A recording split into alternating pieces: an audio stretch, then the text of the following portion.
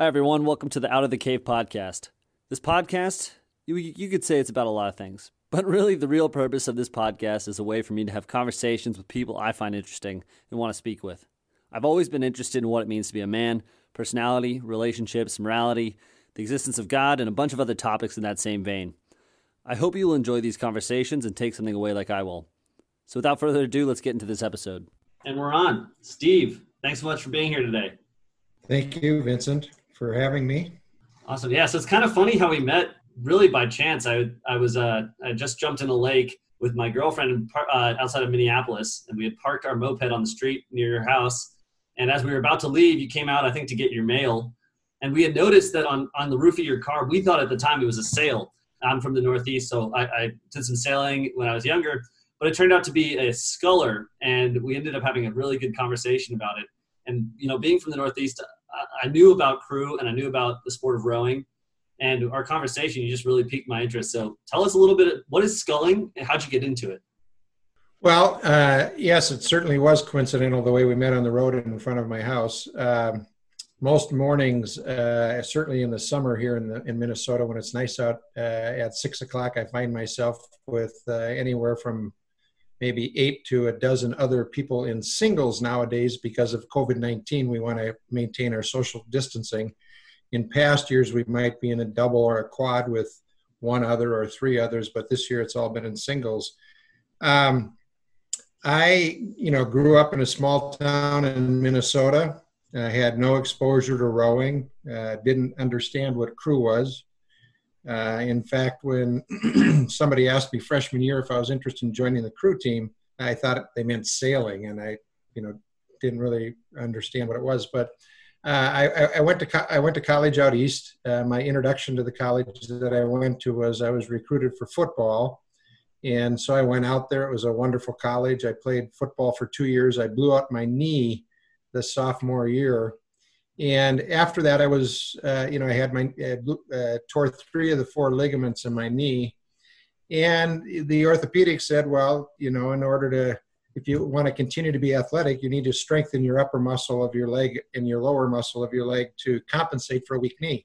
So I'd go into the gymnasium and I'd do squats and I'd work out and things with my buddies. And the crew coach, Pete Gardner, approached me and said, you ought to try crew.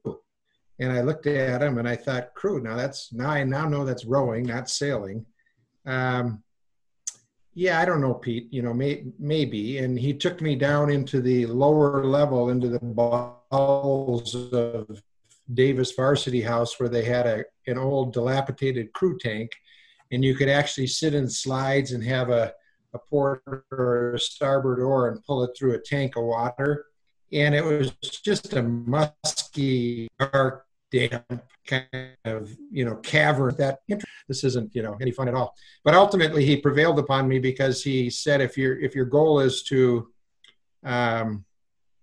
strengthen your upper leg muscle and your lower leg muscle, and you're doing all these squats, that's essentially what rowing is. It's a squat. 70% of the power comes from your legs.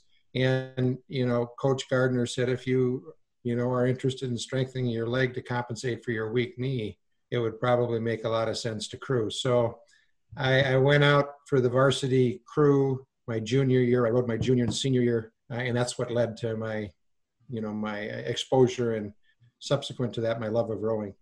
So you were at Dartmouth, is that right? Yes, that's correct. All right. So when you were rowing out there, you rowed for 2 years, and then, if I remember right, you were going to go to the nationals, or was it the Olympics? What was what you were trying to get into there? Well, this was in 82 when I graduated, 1982. So I think the Olympic years were maybe 2 years removed from that yet, 84. But in between the Olympic years, you have national team boats that go to the Worlds. And so I tried out, we did a rowing machine or an ergometer test and a number of other tests or whatever. And I made the camp of 32 guys that went to Madison, Wisconsin on Lake Mendota and trained for 2 months, 2-a-days, all July, or all June, all July, to make the boat of 8 out of the 32 guys. They picked 8 guys to go to Lucerne, Switzerland that year for the Worlds. I didn't make the boat of 8. I had only rowed 2 years. And the kind of the fun thing about rowing is half of your success and your ability to move the boat is dependent upon your strength and your cardiovascular system, but the other half is technical. And it's your ability to row technically sound so that you don't impede the progress of the boat as it runs below you. And, frankly, having only rowed two years prior to, giving it a shot on the, being invited and, giving it a shot on the national team camp, I probably wasn't technically a very good oarsman.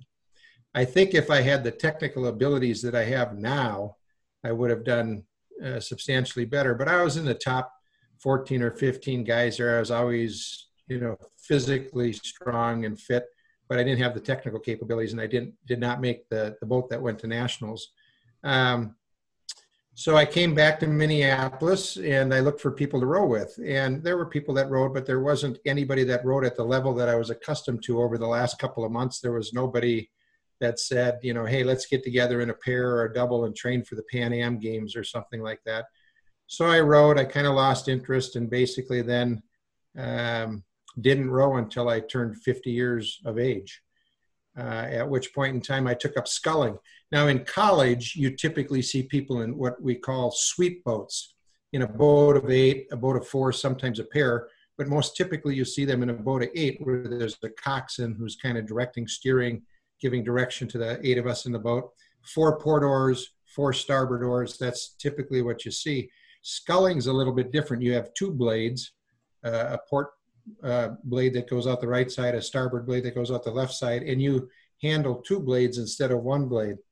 And so it's technically a little bit different, although it's the same principle, but it takes a while to get accustomed to it. The sculling boats, a single, are, I'm going to guess, a little less than 1.5 feet wide, certainly less than 1 foot deep, and, maybe 30 feet in length, and they weigh about 30 pounds.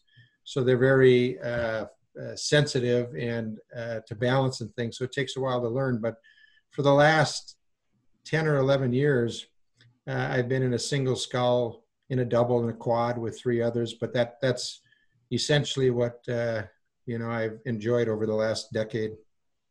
I'm fascinated by the excellence of the sport. Like you said, 50% of it is not just the strength you have, but the skill and the technique.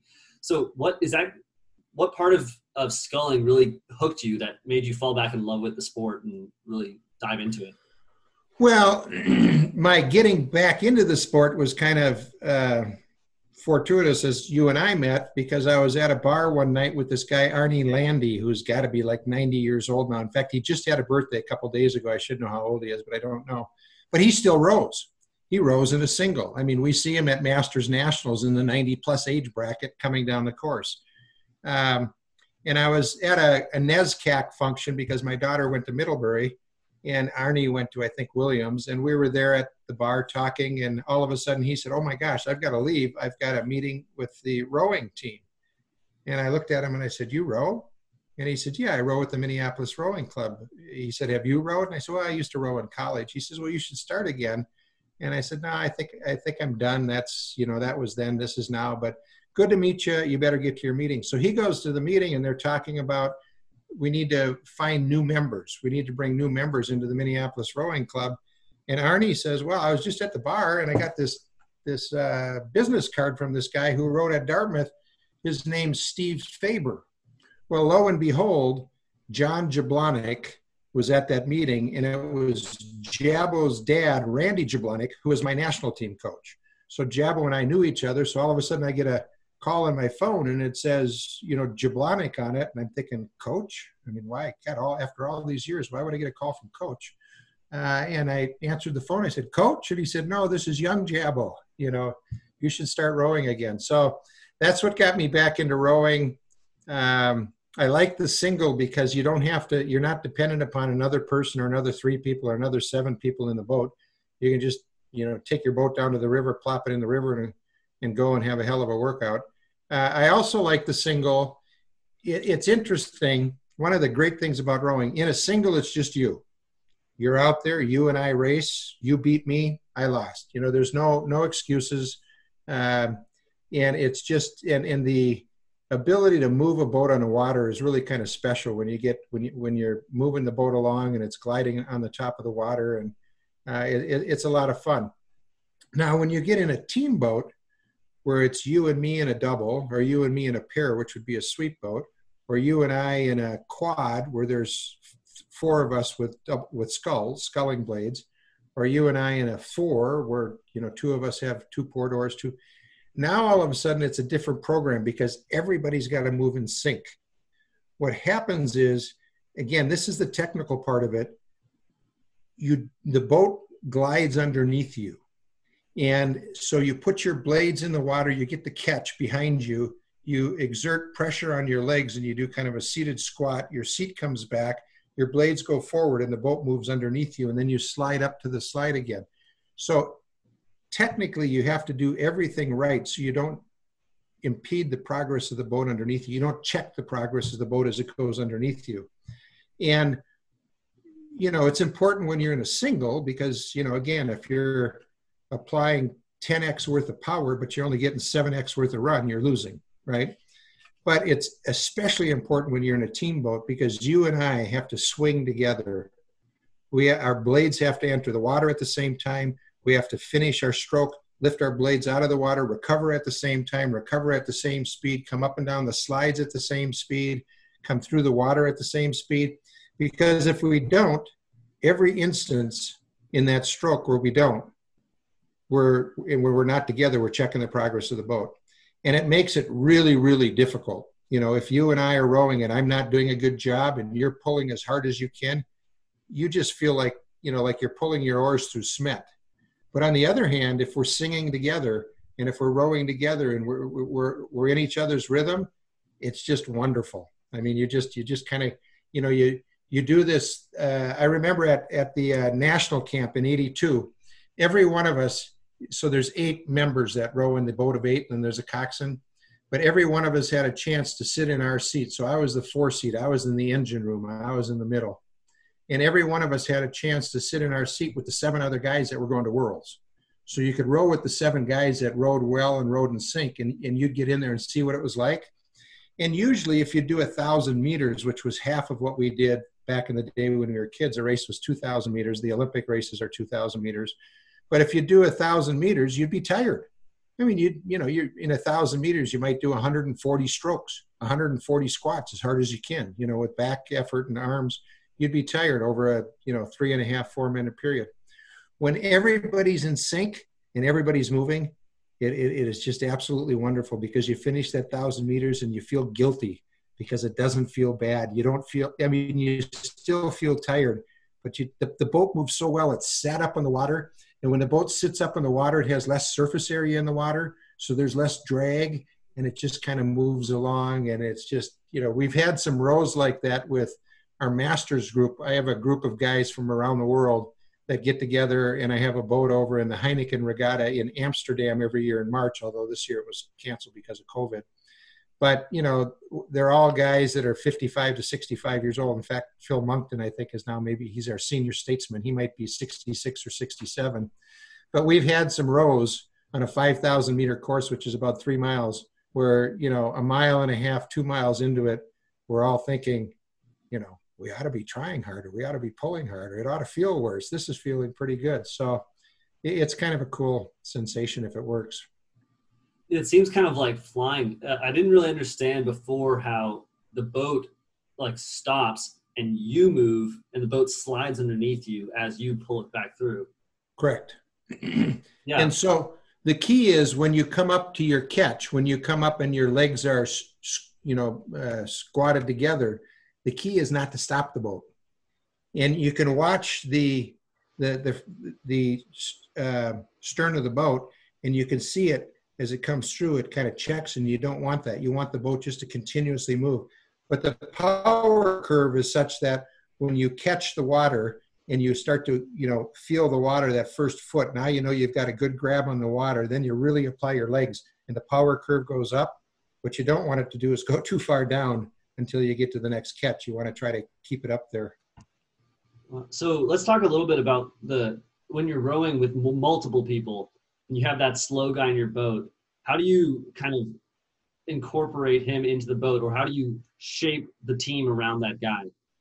Well, one, you try very hard never to have that slow guy in the boat because you really are dumbed down to your lowest common denominator.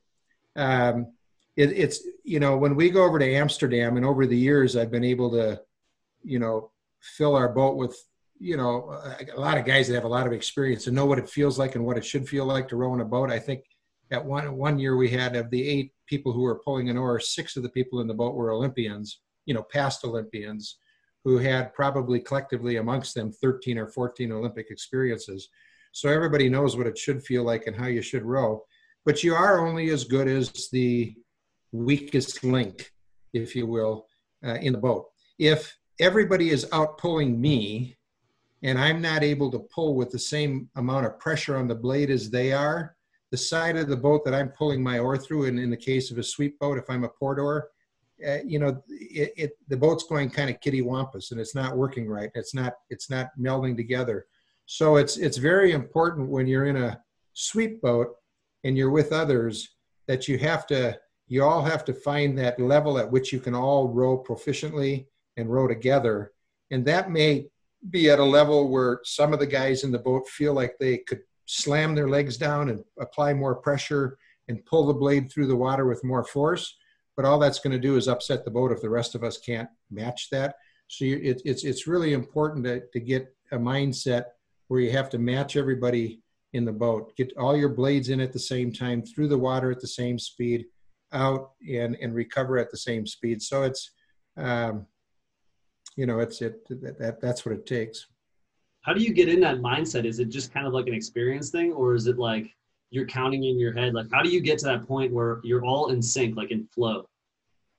Well, you can feel it. I mean, if you've been rowing long enough, you can feel it. You can feel when the boat's, checking and it's difficult. I mean, when you push back on your legs and the final pull through with your back and your arms, you kind of go, "Well, that was like tough." And it is tough.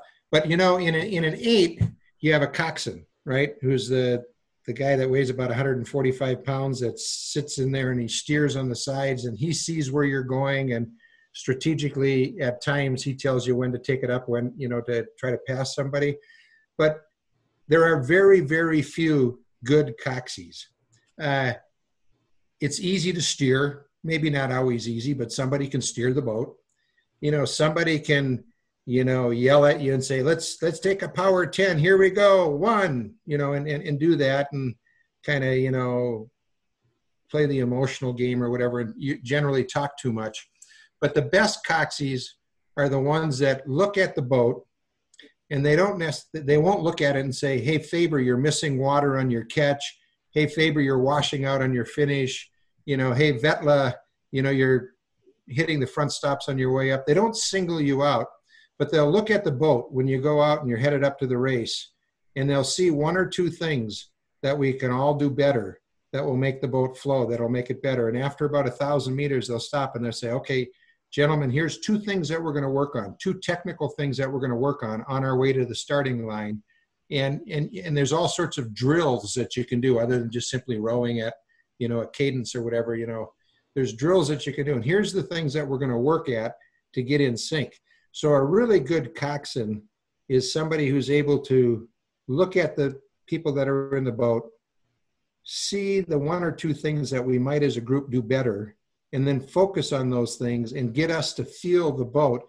And then all of a sudden, when we start doing that, you kind of go, "Whoa, okay, this is working," and each one of us has to kind of do an audit and say, I was a part of that problem or a lesser part, or I need to focus on this because this is a weakness of mine. And that's kind of what he's getting at or she's getting at. So. That's really, really interesting. Well, how do you think that would transfer then to like leadership, say, right? Not singling somebody out, but like focusing on the whole.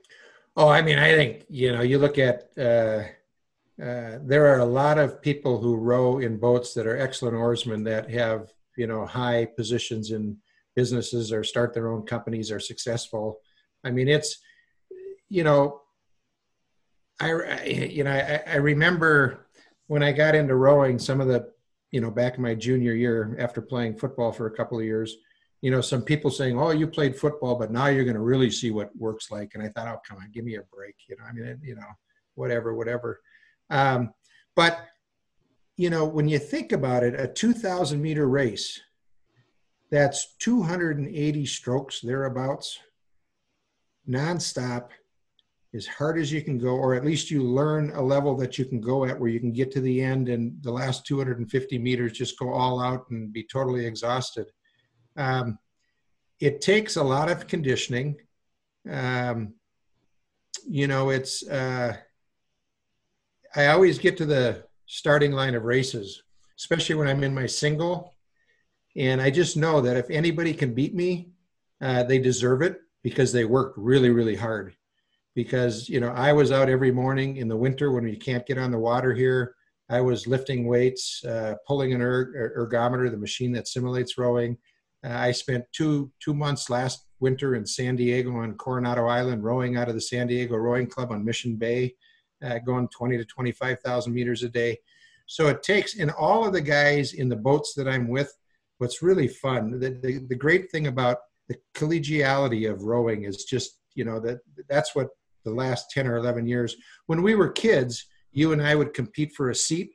So it was a little bit like, if you made it to the Worlds and I didn't, there's more of a competition. Here now as masters, you and I compete against one another. You know what? We have a great race. Maybe you beat me. And then an hour later, you and I are in a double, rowing a double together, trying to beat a couple of other guys. And we're back in the boat and on a team. And I don't harbor any grudge against the fact that you beat me in the single. We're out there rowing hard, having fun, doing our thing. And it's just absolutely, what I love about what I'm doing right now is the collegiality and the camaraderie and the expectation that we all have that we need to show up in our best condition, because if we don't, we're letting the other group down. We have a WhatsApp for our Heineken group that now has probably another 6 or 8 people on it that don't even row with us on that boat. But every other day, people are posting their workout. Hey, here's what I did, 45 minutes. I did it at this rating, and I did it at this split. As a challenge for the rest of us to see if we can meet that and get there, or they do an interesting race that has, maybe a minute on, a minute off 3 times, and then a minute on, 30 seconds off 3 times following the minute on, minute off, and then 30 seconds on, 15 seconds off for 5 times, and they post their score. And then the rest of us try to beat that or try to match that or whatever. Everybody has a sense that, you don't want to let the guy down in the boat. I'm not going to be in that boat unless I show up.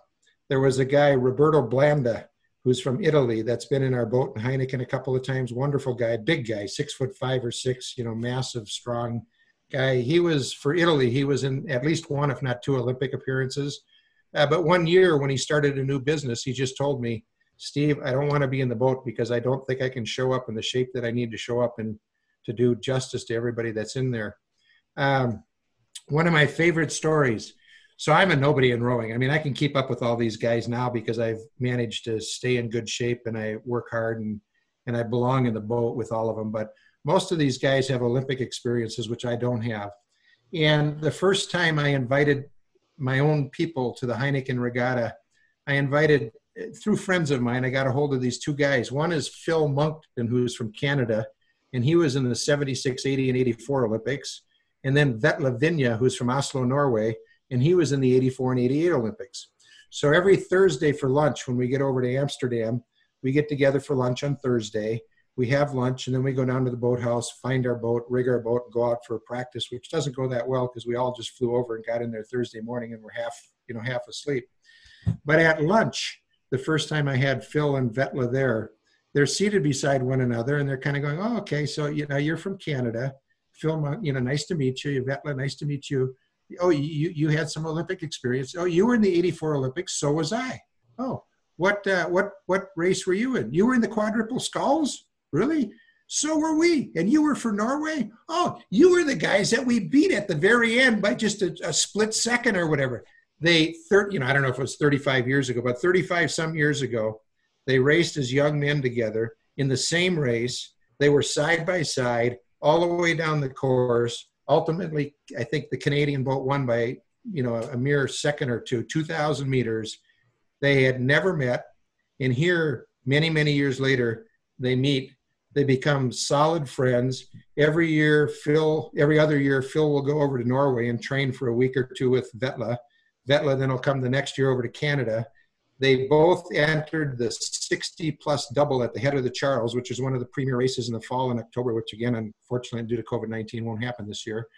But Phil and Vetle entered the 60-plus age group double and won it 2 years ago and won it the second year after that. And those sort of things don't happen that often in life. And I think those of us that have rowed, once you've rowed and you've been in a boat and you've put in the time, and for whatever ridiculous reason, rowers always get up at, crazy hours, 4:35, 5:30 in the morning and do their rowing. For those of us that, work or have worked, it's the best time to do it because nobody's going to bug you and you can do it. If you try to get there at 5 o'clock at night, maybe somebody wants your time. But the relationships that I've developed over the last 10 or 11 years with guys and women that row that are competitive all around the world, that's pretty darn special. That is awesome. I want to go back to what you were talking about, the prior work, like you were saying, like if somebody beats you, you don't really feel bad because you know that they put in more work than you did. And you know yourself that you put in a ton of work. I think that's a really good parallel just to life. Like when you show up to do something, putting in the prior work. Could you talk a little bit more about that? Like the mentality of putting in the effort up front so that way you can perform at your best. Yeah. I made the mistake when I was raising my daughter, who's now 29, and by the way, had a baby this weekend. Congratulations. So I'm a first-time grandpa, Liam Marvin Oberender. So anyway, when I was younger, I'd make the mistake when Brittany would ask me, well, should I do that, Dad? And I'd say, well, if you're going to do it, you ought to do it with purpose. You ought to do it to do it well. Otherwise, why would you do it, right? Well, that's, I've come to learn that's kind of a bad attitude and not the right way of looking at it. You do something, when we win a race sometime, the race is 3 or 4 minutes, you win the race, everybody pats you on the back, everybody takes notice at that time, it's no big deal, and then you forget about it. But it's thousands and thousands and thousands of strokes that led up to that and effort that led up to that allows you at that point in time to do what you need to do that, where you end up. So it's really important to appreciate the journey and to enjoy getting up every morning early and working out. And physically, we always say we race our kids. So we're all 55 to 70 years old, but we all, we love, my favorite races are when I race in the open races and I race against the 20-year-old kids. And sometimes, we come out on the right end of the scale and we beat them. And, only because we have possibly better technical experience, because certainly, more often than not, we don't have the physical side of that equation going for us. But, so we all work hard. Some of us have jobs that are more flexible, so we can work a little harder. Some of us, our kids are out of the nest, and so it affords us more time to work. Some of the guys that I row against, have children at home or are, have a more demanding job and are more successful in their job.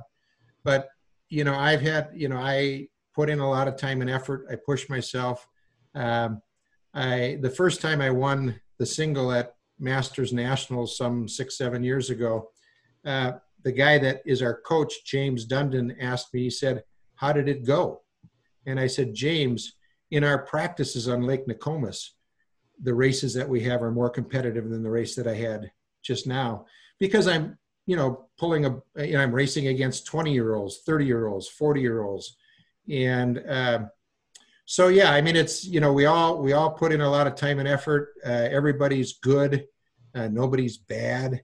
But there's a degree of, good and how quickly you move the boat.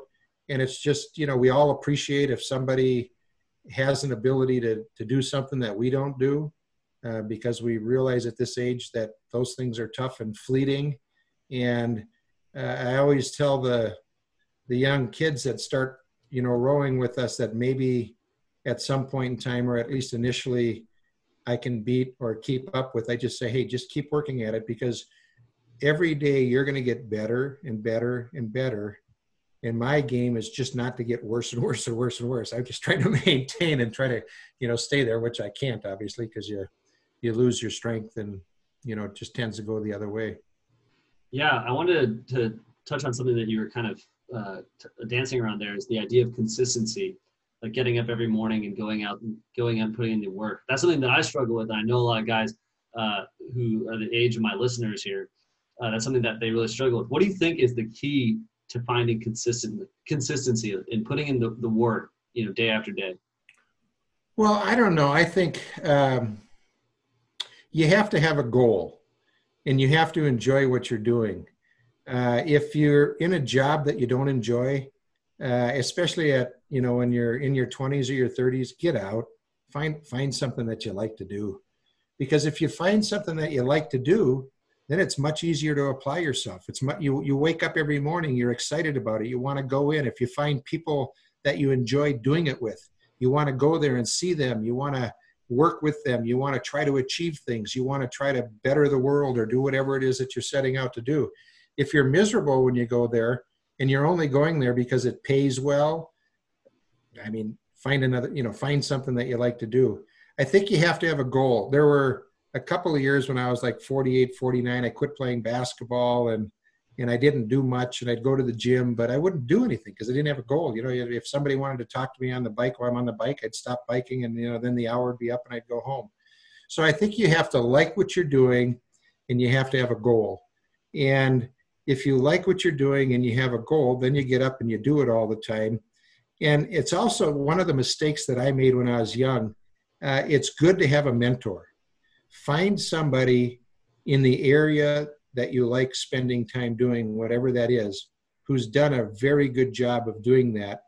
And just go to him or her and say, all I want to do is carry your briefcase around. I just want to be with you and see how you do what you do and learn from you. Pay me a little bit. And if I do a good job, you can pay me more. But I think, in rowing, if you get around the right people and you have somebody that can look at you every so often and say, try this, how about this, think about this, do that, and it's the right stuff, you get better. So my daughter's 29, my son-in-law is 29. I think in many ways they have a better outlook on things than I did because they look for experiences. They're looking to find things that will enrich their lives and experiences that they can have. But I think in order to, if in fact your goal is, to achieve some level of success in what it is that you're doing, whether that's monetary recognition or whatever, you have to find something that you like. Otherwise, it's pretty hard to get up every morning and, pay attention to it and do it. Yeah, before we started the podcast, you mentioned something about using your gifts, right? What the gifts that God or nature gives you, right? Your spiritual gifts, your mental gifts, your physical gifts. I'd love for you to talk a little bit about because using those to find your passion, I think is the key, right? Is applying yourself with the talent that you have to find the passion that you like. Yeah, when I was younger, I probably thought about this more than I do now. I don't know why necessarily, but all of us have physical attributes. Some of us have less, some of us have more. We should all be thankful for what we do have. Some of us have a certain degree of intellectual capacity. Some have more, some have less. We should be thankful for what we do have. And then, your spirit or your determination, I don't know if you're born with that or if that's kind of an environmental thing and the people that you hang out with. It's important to hang out with good people. That if you spend time with good people who are solid citizens, they treat people well, they treat themselves well, they're nice people, that's a better situation than hanging out with, people that, maybe don't care or whatever. But I think I always thought that, I was given, some abilities in those three, I was born with. I was born on the right side of the tracks. I have a friend, John Romarczyk, who's a very successful businessman, has owned 80 some restaurants, owns a lot of commercial real estate. And John always says, what do you attribute your success to? And, you can come up with these things like, perseverance, hard work, this, that, and the other thing. And John shakes his head and he says, no, it's luck. I said, well, yeah, it's luck. It's when you're prepared, when opportunity and preparedness meet. That's luck. He said, no, it's just luck. You were born into a situation that a lot of people weren't born into, that put you, on the right side of the tracks, that gave you a little, head start in life. And so I think, when you're fortunate enough to be physically capable of doing things, when you have a certain degree of intellect that you might have been born with, if you can somehow develop a passion and a spirit and a motivation to use those things and do what you like to do with them, I think you can achieve, some pretty big heights. All of us. So if your audience is younger, one of the things to think about when we get to the age that I am, 60, 61, you look back and you start to say, well, where did I take a right turn where I might have taken a left turn? What might have I done here that, might have turned out a little bit better there? And one of the things that I think happens is you get wrapped up in life. You get married, you have a family, you have kids, you take them to their activities, you enjoy that, you love your kids, you spend a lot of time with them. And all of a sudden they're out of the house and it's 20 years later, 22 years later, and you're like, whoa, that went pretty quick. I'm still in the same job that I'm in that I really don't like, or I'm still doing the same so I think it's important to assess, to make a determined effort to assess where you're at every couple, 2 or 3 years, and see if that's exactly who are you the person that you want to be? Are you accomplishing the things that you set out to accomplish? Are you enjoying what you're doing? And if you're not, don't be afraid. That the tough thing is we all get in situations where, oh, it's not that bad. It kind of works. I'll just put up with it and keep on going. And, I think a lot of times we do that because it's difficult and maybe we lack the courage or the confidence to say, this just isn't where I want to be. That's not who I thought I would be. I'm not working with the people that I want to work with. Yeah, maybe it's a solid job, maybe. But I think it's sometimes better to self-actualize and get out of that environment and find something that, it really gets you jazzed about life, because sooner or later you're going to be like me. You're going to be 60 years old and you're going to go, well, I'm on the outskirts of, I'm on the horizons of my time. If I got, 20 or 30 years left, I'm a happy camper. I might have 5 or 10 years left. So I think it's kind of a constant assessment as you get so wrapped up in life that all of a sudden 10, 15, 20 years go by. Take some time to sit back and, if you're married, ask your husband or your wife, or ask your brother, or ask your father or your mother, have some discussions about where you're at, what you're doing, see what they say. I think oftentimes, I don't know about your generation, but my generation, although we paid attention and heeded our parents and things like that, we didn't often talk to them about some of the things that are really important in life. I think there's more physical distance or mental distance between my generation and my parents. I think my daughter's probably a little closer, and some of the things that she and I have discussed are things that, my parents probably never would have ventured to discuss with me. But, they know you pretty well. So, it's a good thing to kind of touch home once in a while, go back there and try to figure out who you are and who you've become and where you're going and get some insight. The other thing is we all, I don't know why, maybe we all don't, but I did, you get out of high school, and I had done well in high school, and now I'm going to Dartmouth College, and I'm going to light up the world and set the world on fire. And, whatever my dad or my mother did, I'll, blow by that in a heartbeat. And then at about 30 years of age, I started to realize that Dad was pretty smart. He did all right.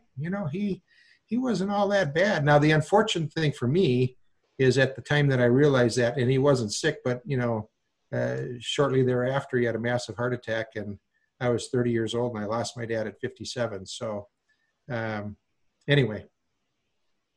Yeah, I think it's really important I've had the same experience with my dad where I was like, oh, he's wrong about everything. I'd always argue with him. And then I had the opportunity. He also he didn't have a heart attack. Luckily they caught it, but he had a triple bypass. I was in France at the time when it happened.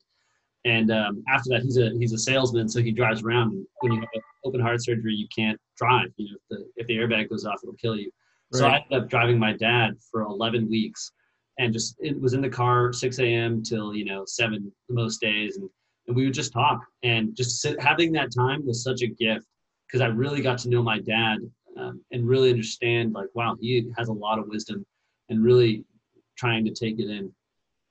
Yeah. Well, I mean, hopefully they have a lot of wisdom and are good people because we all like to like ourselves. You got to like yourself. I mean, that's the first thing. If you don't like yourself, you got to, it's going to be a hard time doing any of this stuff that we're talking about. And, if we like ourselves, kudos to our parents for, doing more things right than wrong to make us, decent human beings. Yeah, I think one of the things I really enjoy talking about is if you recognize something in yourself that you don't like, how do you go about fixing that, right? And I think that's kind of what we've been talking about vaguely, is that when you recognize that you have a weakness or a deficiency, like whether it be in rowing or in life in general, you have to like be bold enough and have that courage to go out there and try and fix it. Well, and I think more often than not, you need somebody to help you see that because you're so into it and, you've lived with yourself for so long that, I've been in, I mean, all of us are in sales. We're selling something. I mean, all the time. And, I remember back in my early days when I'd be selling commercial real estate, the sales manager would always say, Faber, you got to just slow down. I mean, you ask a bunch of questions, you figure out what the answer is, and then you tell them what they ought to do. But you need to let them come to figure that out. You can't just tell them because they won't accept it. But if you just sort of lead them there and let them come to understand it themselves, they'll probably accept it. So I think it's helpful that's why I say it's helpful to talk to your spouse, to talk to your brother, to talk to the people that you work with. That's why good businesses will do assessments of their employees and try to, find out where I have weaknesses and where I have strengths, and then let me know what they believe my strengths are. A third party comes in and here's some things you can improve upon.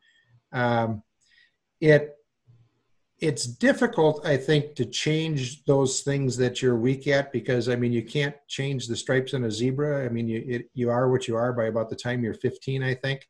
But I think it's important to recognize where your weaknesses are so that you can, you're self-aware of them so that, you tend to think about it and try to mitigate the damages that may cause that. But I think you need people it's hard to do a self-assessment and figure it out. I think you need people that you're comfortable with that can look at you and talk to you. And then certainly that's the aspect in rowing.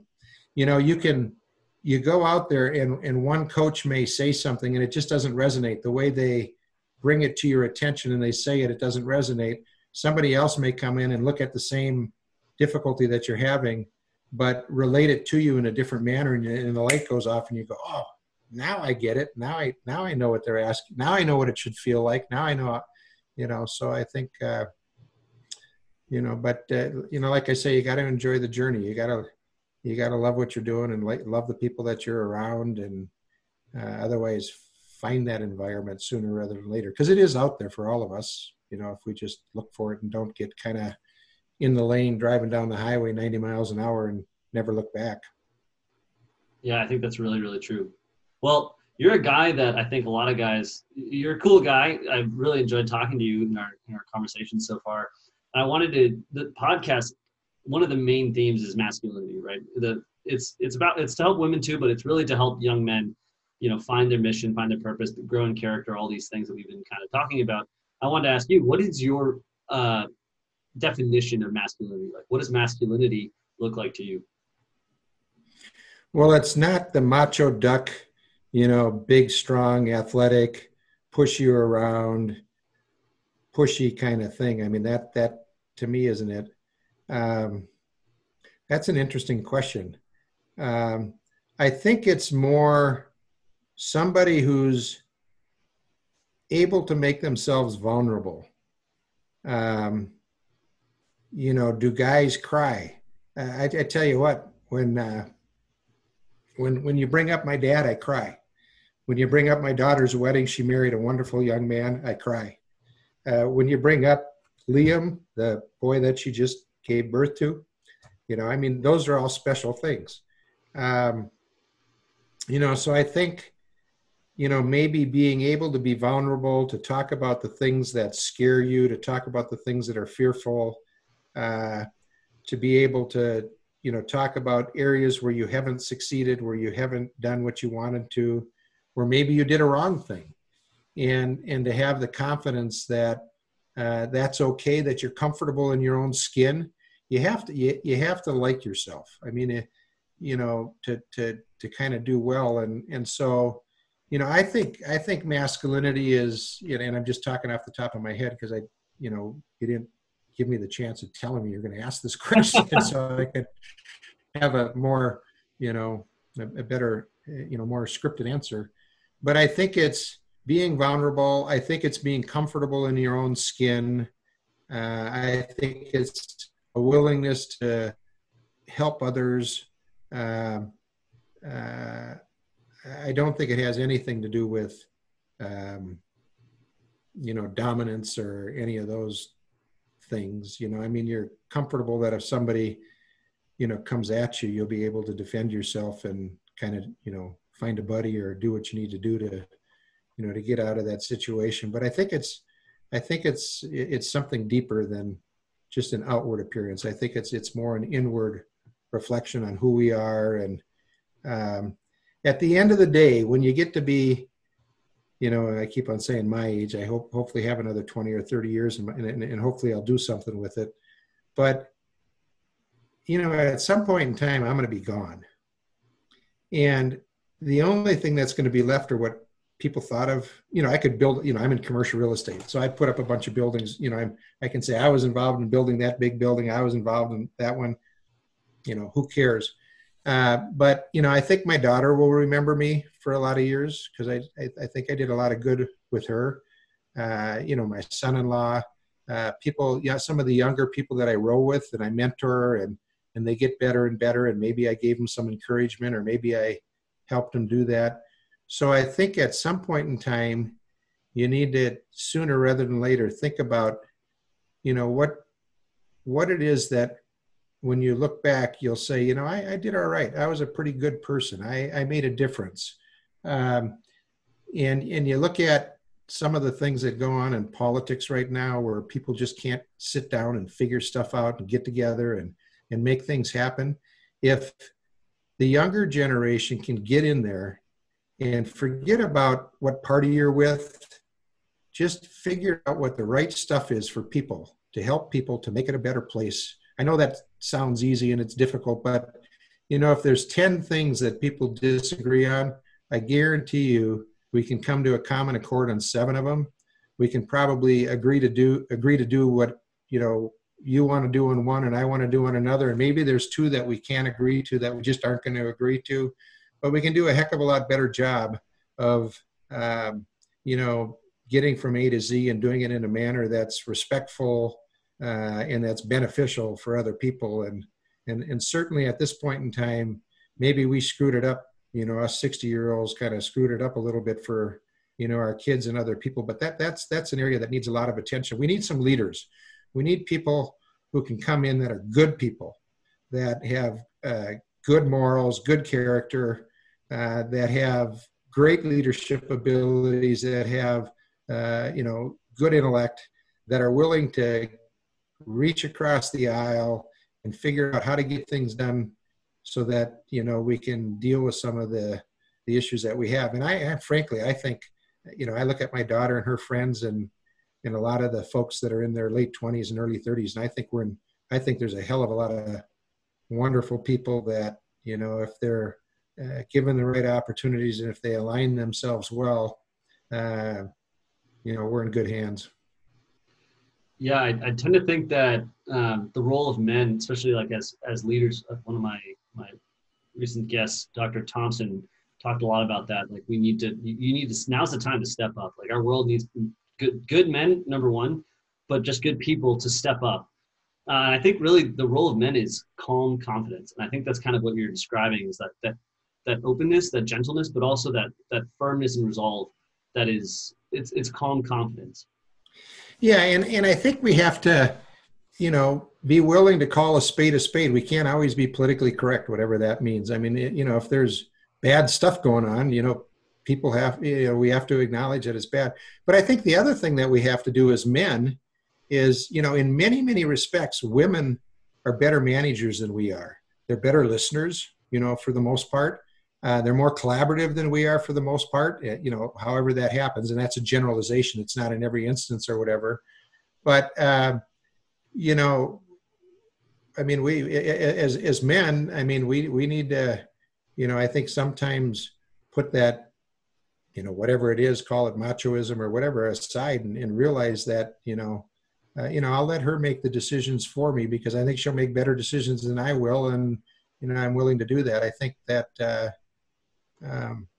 so I think that's part of the equation too. If you get your ego out there, you're in trouble. I mean, there's a lot of people that are narcissistic. There's a lot of people that have big egos, but, we really don't have time for that. There isn't, good people don't do that. I mean, you need to, one of these days, I mean, we've had, there's some good people that have been, that have led companies and led the United States and stuff like that. I won't make any comment, but, we as a country with so many resources, with so many opportunities, I just hope and pray that, we get, whether it's male or female, I couldn't, but, I just hope and pray we get somebody that's, in leadership positions that we can all rally behind and look at and be proud of and say, holy smokes, I mean, he or she is just, wow, they should go down in history as being one of the best. They're just amazing in the things they do and their ability to get it done. And, we need people like that. So I would encourage, because in some respects I failed. I think I have an intellect and capabilities and, might have been able to make a bigger difference had I not been so driven to do some of the things that I've done and some of the work that I've done. But, take a look at, what you might do to be a positive impact on society and the world as a whole. Yeah, I think that is incredibly important, especially, in this day and age. We need men to step up. We need people to take responsibility for, our world in not in a broad sense, but like your day-to-day activities affect people. How you live your life affects people around you. Like, for example, I have roommates, right? And if I'm a jerk and I leave my dishes out, that's going to affect them, and that's going to affect their day and their productivity and whatever else, right? So it's taking responsibility. I think that's the first step. Take responsibility, and be a good man. It's kind of like, you're absolutely right. It's kind of like that pay it back thing where, I pay it back and then I find two people to pay it back and they find two people and they find two people. And all of a sudden you've got 1 million people that are doing the right thing. So you can certainly have a positive influence on a lot of people by just being a good person and doing, treat people the way you want to be treated, right? Yeah, that's exactly right. Well, before we go, you mentioned that you studied English in college, and I wanted to ask you, what is your favorite piece of literature? Oh gosh, I don't know. It was a long time ago. I read all sorts of things, and I don't know that I have a favorite one, but I think any book that I can sit down with my grandson Liam and read is my favorite piece of literature at that time when I'm reading it with him. People who have an ability to communicate well in the written, writing things down, that's a gift. And that was, one of the benefits, I suppose, of my majoring in English is I write fairly well and I can communicate in writing quite well. But no, I think moving forward, my favorite books will be those that I can sit down with Liam and read to him as he grows up. Dr. Seuss books. Well, that's fantastic. Well, Steve, thanks so much for being on the podcast. It was great having you. Well, thank you, Vincent, and best of luck in what you're doing. And I guess I've gotten a little more insight into what your podcast is all about, and I admire you for doing it. And if you're ever in Minneapolis and you want to get out on the river and take a spin in a boat, let me know. All righty, will do. Well, thanks so much. Okay, all the best. Bye. That was my guest, Steven Faber.